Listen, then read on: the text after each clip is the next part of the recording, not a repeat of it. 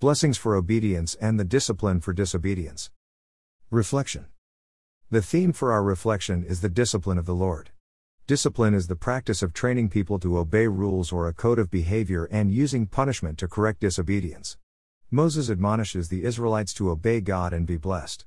On the other hand, he cautions them that disobedience to God will lead to punishment from God. Why should we face the discipline of the Lord? God is unpredictable because He is unsearchable and infinite. However, He has made His expectations of us and His commandments predictable and accessible to us.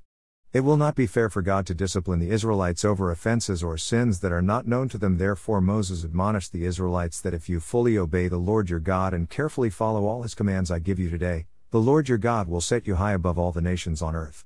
All these blessings will come on you and accompany you if you obey the Lord your God. Deuteronomy 28 1-2. In other words, the commandments of God are not hidden, they have been made known to the Israelites, therefore it was their duty to obey the commandment and please God. In the same manner, the will of God and His expectations of Christians are not hidden, they are in the Holy Scripture. If we devote time to read and study it, we shall discover and obey the will or commandment of God. Those who disobey a commandment because they have no knowledge about its existence are most likely to be pardoned, but a person who deliberately and willfully disobeys a commandment certainly will be disciplined.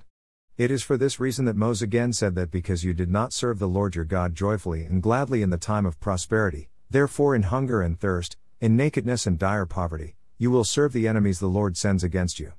He will put an iron yoke on your neck until He has destroyed you. Deuteronomy 28 47-48. In other words, failure to obey God's commandment in times of prosperity will lead to facing God's discipline even in times that the Israelites will need God the most for their survival or existence. Today's reflection teaches us that the same God who blesses us when we have faith in Him and obey Him is the same God who disciplines us when we disobey Him. If this is the fact we deduce from today's reflection, then why does the righteous, obedient and faithful Christian suffer?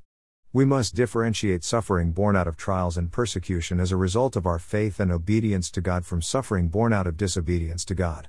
Jesus is our perfect example of suffering born out of trials and persecution. Thus Paul wrote that, being found in appearance as a man, Jesus humbled Himself by becoming obedient to death, even death on a cross.